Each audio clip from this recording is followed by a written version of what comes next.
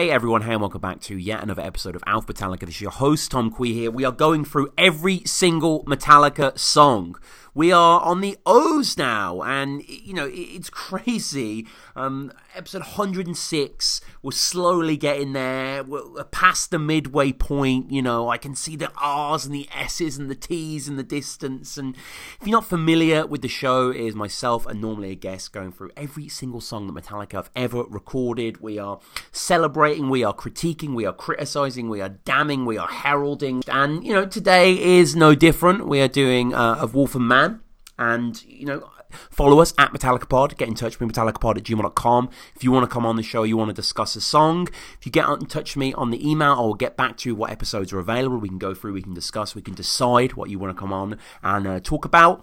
Patreon is there, patreon.com/AlphaMetallica. There is now an RSS feed, an exclusive feed for the patrons. So if you give back to the show, you get to download the episodes in advance. You know, that'll often be a week, maybe even 2 weeks before. I'm doing 2 episodes a week now, so there's a regular upload stream on there. We've got the YouTube channel, we've got Spotify. I know Spotify's a bit haywire at the moment. Hopefully it's been fixed when you're listening back to this in the future. But, you know, we're pretty much on any audio platform you can imagine. iTunes as well, leave us a review on there. And, you know, one of the great things about the show is that I get to speak to fellow Metallica fans, or to get to speak to fellow Metallica podcasters. There's quite a few of us out there in the world, and Stephen is one of them. Stephen, how's it going, man?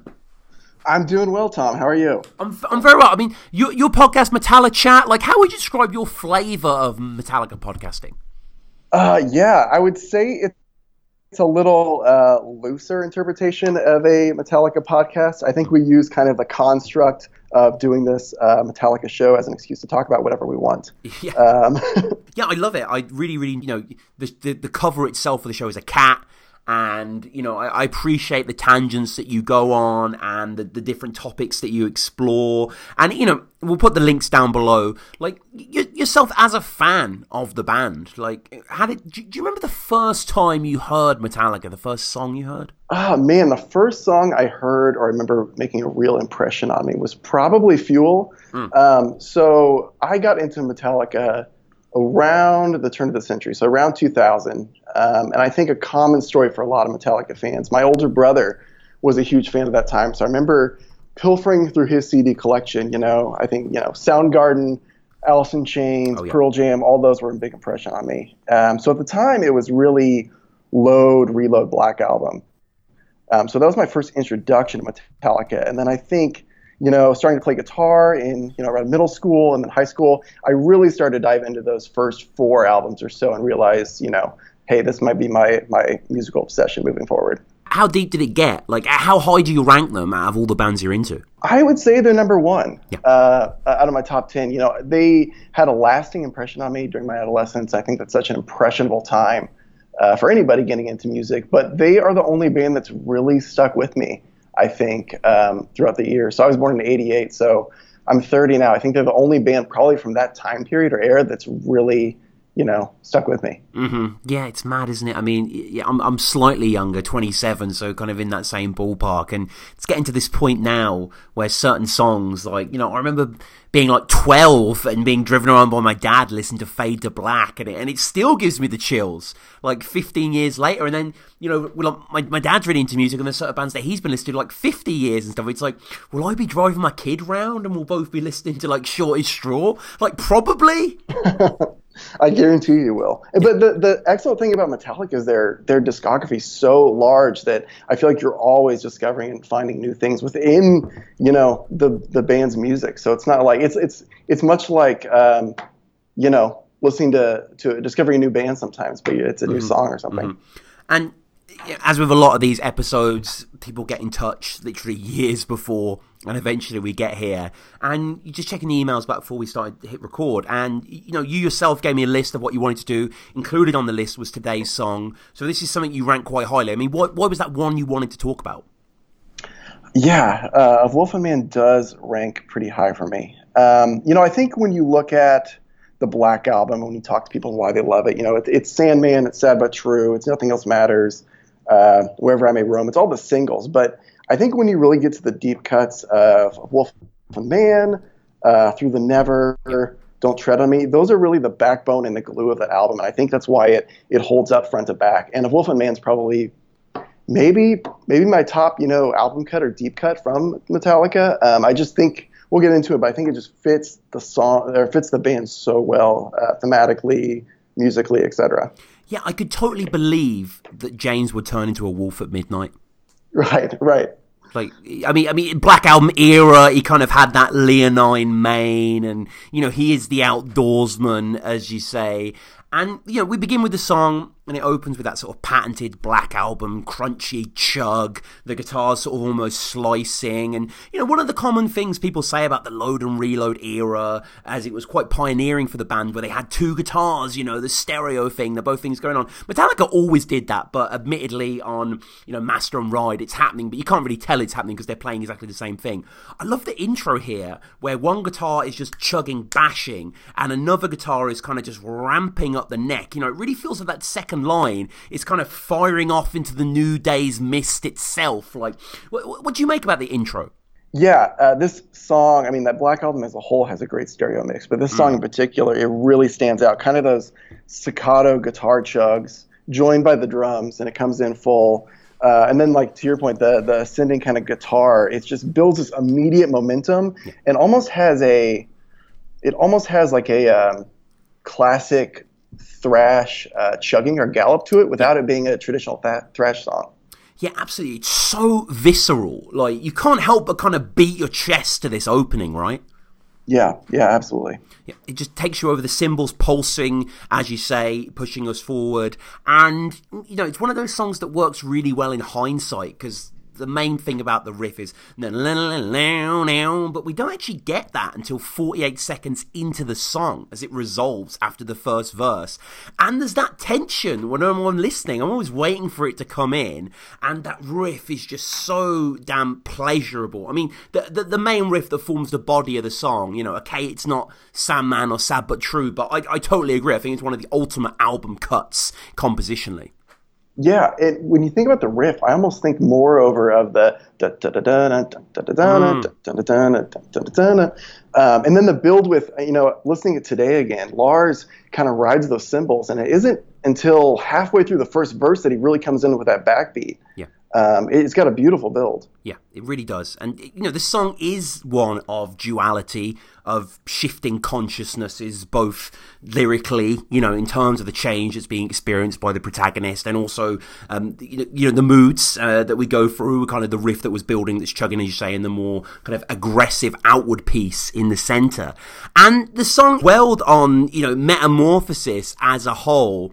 And I really like the lyrical content for the band. It's very Diamond Heady, you know what I mean? It's very new wave of British heavy metal, like literally just talking about transforming into a wolf. I mean, obviously it's James, so there's different layers. He's an outdoorsman, and it's kind of a tribute to that sort of life as well. But it's called Of Wolf and Man. It's about becoming a lichen.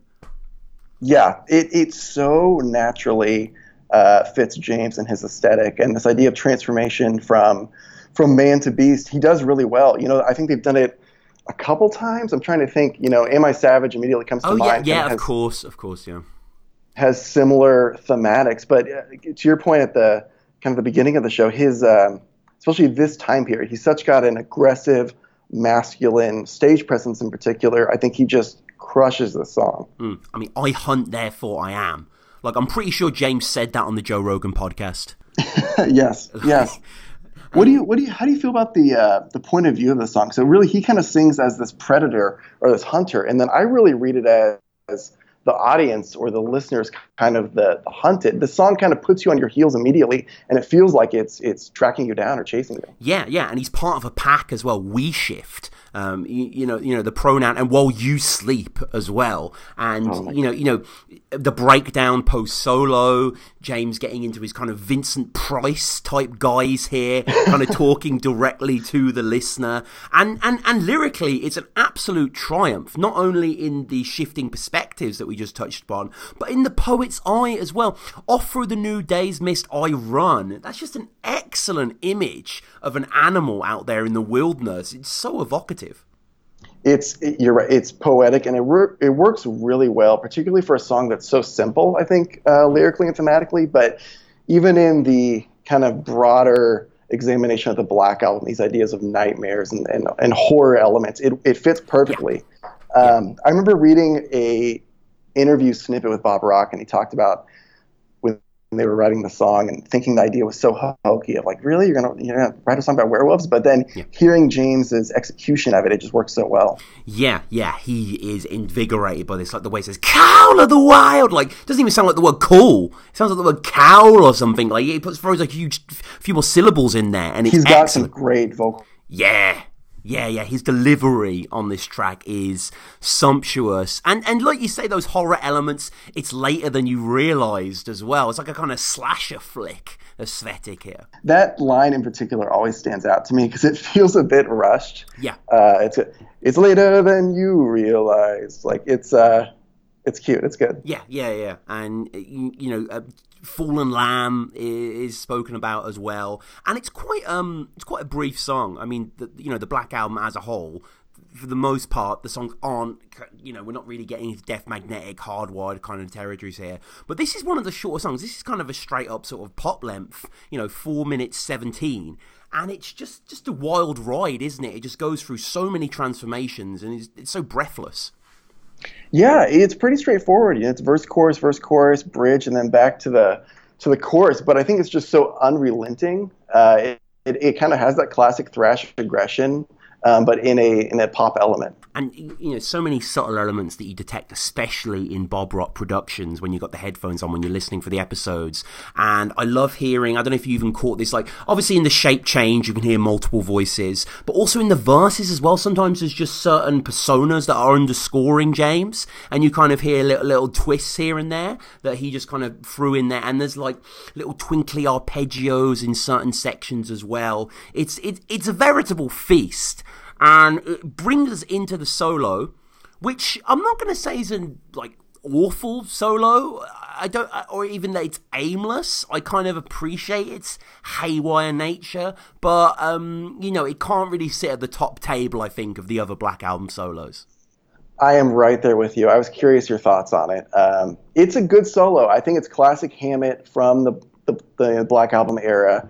He kind of gets in the pocket and he rides it, but it's not a super long solo. No. And I think when you put it up against, I was just listening to your Nothing Else Matters episode. That's a defining Black Album era solo. So is the Unforgiven, and this one is I think overall a little forgettable. Yeah. I mean, if you put a gun to any Metallica fan's head and said, "Sing the Nothing Else Matters solo, sing the Enter Sandman solo," they'll do it for note for note.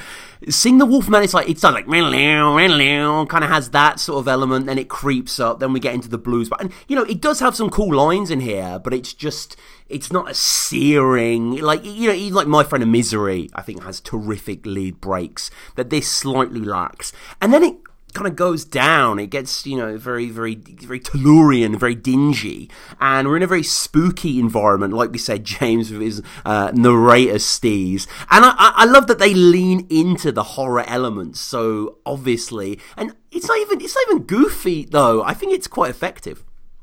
I think it works tremendously well. I think it's part of the reason why the song stands out to me so much. Just his readings of the hair stands at the back of my neck, and then the wildness of the preservation of the world really feels like the climax or the embracing of this transformation of this wolf presence. Yeah, and kind of in Blackened. We learned the immolation of the world from human inference here, and we're talking back to the meaning of life. Like, this is kind of ultimately what it is about, and just terrific couplets throughout. Really, really wonderfully done. Would you make of the sort of the shape shift sections as well? That kind of call and response.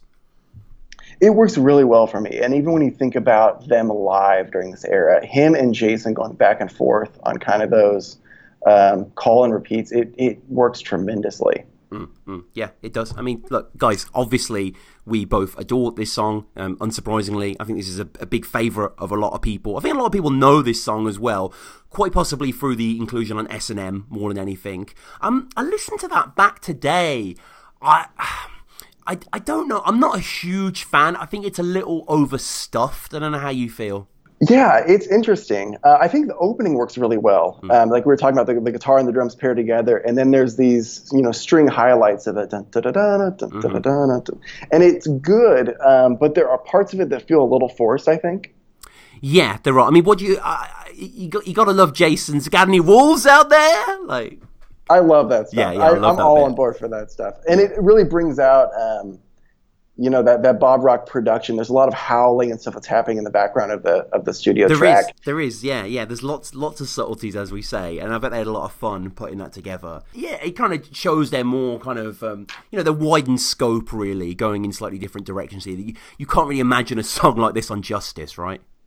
Yeah, absolutely. And as we always do, we open it up on Twitter at Metallica Pod. Always great to hear what you guys thought about the songs and hear your criticisms. So I'm Wolf and Man. Ralph saying, love it. Of course, I love every song off the Black Album. Another underrated, underappreciated song that I would like to hear more of live. S&M version is even better. Ralph, I love you. You know I love you. I've got to disagree there, but I'm sure a lot of people will agree with you. Chronosaur 420 says, I like it. Not close to being a Metallica favour of mine. Whenever I hear it, the first thing that comes to mind is James's cool-ass ESP guitar with the Wolf and Man frets. Have you seen that? I'm not familiar with that. It doesn't come to mind, no. No, okay. Wolf and Man frets. Let's try and find that. Okay, so then we have Sabracadabra saying, this song makes me want to go hunting for some reason. I fucking love it. Mayor saying, even when listening to the studio version, I can hear Jason's live backing vocals in my head. Empty Eye saying, one of my favourites on the Black Album was also my official theme song when playing my Diablo 2 Werewolf Druid in college. And Kelly saying, shapeshift, nose to the wind. Hope you find mind if I save this image. And that was kind of gibberish, but thank you, Perry, for that. And, guys, let us know in the comments down below. Get at me, metallicapod@gmail.com. What do you make of this song? This song has been played 254 times live. It was debuted December 7th, 91 in Chicago. It was last played on Valentine's Day, weirdly enough, in Bologna, Italy. So, which was actually, last year, not this year, 2019, 2018. I think this will always be in the live sets. It's not going to be a staple, is it? But everyone's going to love hearing this. Yeah, for sure. It's always, when they throw in Through the Never or... they don't do The Struggle Within enough or some of those other Black Album deep cuts, but always appreciated. And I like the inversion towards the end of the song, of Wolf, of Man. And, it's one of those moments when you hear the title of the song in the song, if it's not in the chorus, which is always nice, like when you hear Death Magnetic, in My Apocalypse. And then we go back into the intro riff as the outro. It's quite abrupt, it's kind of a false ending, and then we get that. What do you make as that as a way of exiting the song?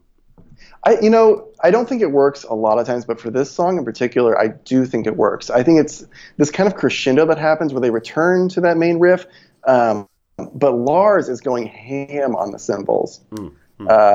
It's just so elevated version of it that it ends with such a bang that it works. Yeah, and I just want to reiterate that for me, the highlight of the song is the way the chugging resolves in it. I just can't help but kind of headbang internally when I hear that. My whole body moves. Like, it's very corporeal, and the band just nail it. Like, I'm sure there are fucking tons of metal songs about men becoming wolves, but I'm gonna wager cold hard cash that this is the very best. And please get in touch with me, metallicapod@gmail.com, if you know of any others. I'm certain that Diamond Head would have strayed into this idea. Okay, cool. So I've just seen some images of James's guitar, and yeah, that's right. Oh, that's awesome. So it's down the frets, and it's like a man upright on the 24th fret, and then a howling wolf on the first, and slowly progressing down. God, that looks badass. I've never seen that before. It's his MX250, apparently. You can actually buy one yourself. So yeah, that is so cool. That is so cool. So any closing thoughts on this track? No, it's probably my all-time favorite deep cut if I had to throw one out there. It's just that aggression lyrically, thematically, it just works so well for them.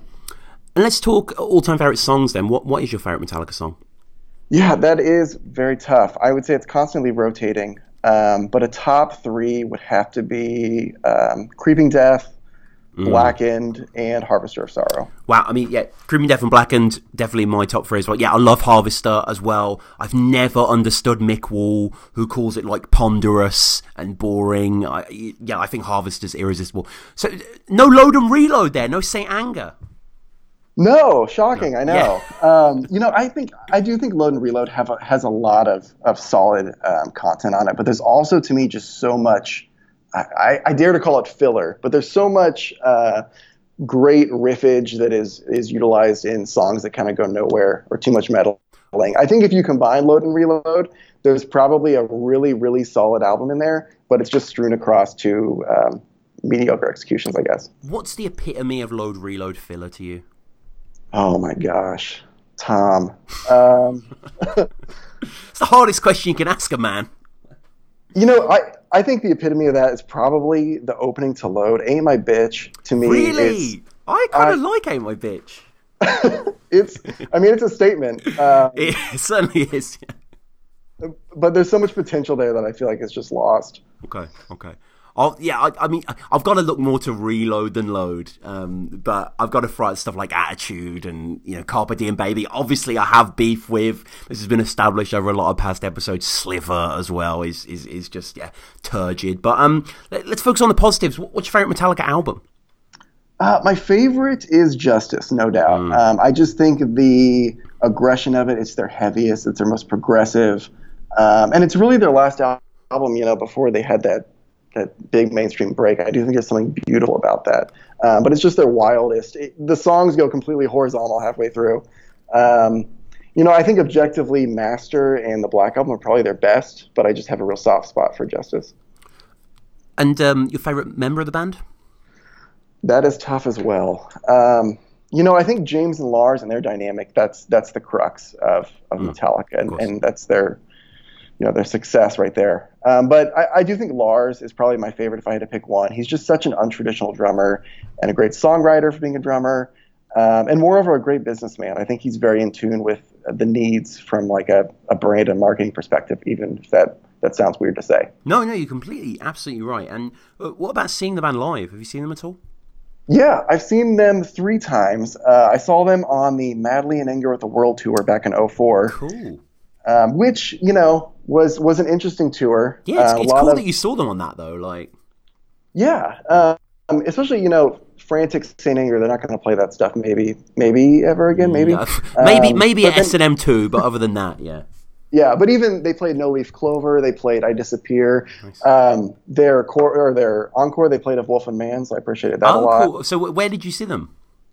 I saw them at Kemper Arena here in Kansas City, which is now a defunct arena. Right. And then I saw them on the Worldwide Stadium Tour in 2017, and then I saw them last month on the arena portion of the Worldwide Tour. Okay, and how was the arena? Because I'm seeing them soon in Twickenham Stadium, I think, in London, and I've never really been to a big arena show in general. Like, obviously they're masters of that format, so I'm guessing it was pretty thrilling. Yes, I prefer the arena environment to the stadium show, just because they have a way with the way they do the in the round kind of stage setup. It feels much more intimate than most arena shows I've been to, and I don't think they know how to put on a bad show. So they bring it, and I just feel so much more engaging than like the stadium setup. Yeah, just looking at the Kansas City set list, fantastic set list it was. So Blackened into Fuel, into Bells, into Fade to Black, and then you Frantic I Disappear, then Wherever I May Roam, then Saint Anger, then closing out the first set with Sad But True, Creeping Death Battery. This is a monstrous set. And then, yeah, as you say, A Wolf and Man opened the second encore before Seek and Destroy closed the show. This was actually the first time Wolf and Man had been played, according to the website, since 1999 in New York City. So I haven't played it for almost 5 years by this point. So yeah, that was very cool that you saw that. Final question. I mean, you do a podcast, obviously, on a band, this band that we all love, Metallica. But are there any other bands in your head you've ever wanted to do a show about? Yeah. If I had to do another band, I'm a huge Weezer fan. Oh, cool. And they're do they have a podcast? Because I know they got some ardent fan base. They do. Actually, Matt Apodaca from the Earwolf Network just started a great Weezer show. I believe it's called What's With These Homies Talking About Weezer. Right. And it's a very, very good show. Highly recommend. But they just have such an interesting discography, and it's so up and down. Mm-hmm. And Rivers Cuomo himself is an interesting entity, so that'd be a good one. It'd be Weezer or Talking Heads. I'm a huge Talking Heads fan as well. I have spoken to my friend Sam Fell on the show about doing a Talking Heads podcast. I'm a giant Talking Heads fan as well. There needs to be a Talking Heads podcast. Tom, do it, please. Yeah, we do really. For me, it would be a David Byrne podcast as well, like because I really like his solo career. but yeah, just to. We want to call it maybe talking heads. It's a bit obvious, but I mean, it's just kind of there. But yeah, Weezer. Okay, apparently, I always kind of like to Google when people say suggestions, see if they do exist. There's another one called We Are Weezer, a podcast for Weezer fans by Weezer fans that has like 40 odd episodes. So they've been going for a little while. Yeah, I don't know Weezer too much. I know the obvious hits. I really love that song off Make Believe. I think it was a single, Perfect Situation. Do you know Perfect Situation. Yeah, that's a top fiver for me. Yeah, that guitar in that song is incredible. I love the guitar in that song. Yeah, that's a really cool song. So yeah, I guess finally, well, how do people listen to your Metallica podcast, Steve? Yeah, so if you've listened to all of Alpha Metallica and are looking for kind of another perspective on the band, check out Metallichat. It's on iTunes, Spotify, Stitcher, wherever you listen to podcasts. We actually just did a fun April 1st episode where we covered Weezer's Black Album instead of Metallica's Black Album, so I do recommend that. But yeah, you can find us on any of your podcast platforms, or you can hit us up on Twitter at MetallichatPod. All right, well, we'll put all the links down below. You, of course, can follow us at MetallicaPod. Get in touch with me, metallicapod@gmail.com, if you want to hop on the show and discuss a song. What do we have available coming up? We've got Shoot Me Again available, Stone Cold Crazy, Stone Dead Forever, The Thing That Should Not Be is available, Through the Never, Today Your Love, Tomorrow the World, Trapped Under Ice. We've got some cool songs. I might have promised these to people in past episodes, and I often get angry emails saying, dude, I thought we were doing that. So I can't guarantee these are 100% available, but, throw your luck in. We'll probably do the episode anyway. And, Patreon is there if you want to support the show, you want to give back to the show, you want to listen to the show in advance. That's about it. iTunes review, all that sort of stuff. But, Stephen, it's been great to, the olive branch between the Metallica podcasts. It's cool to have you on, man.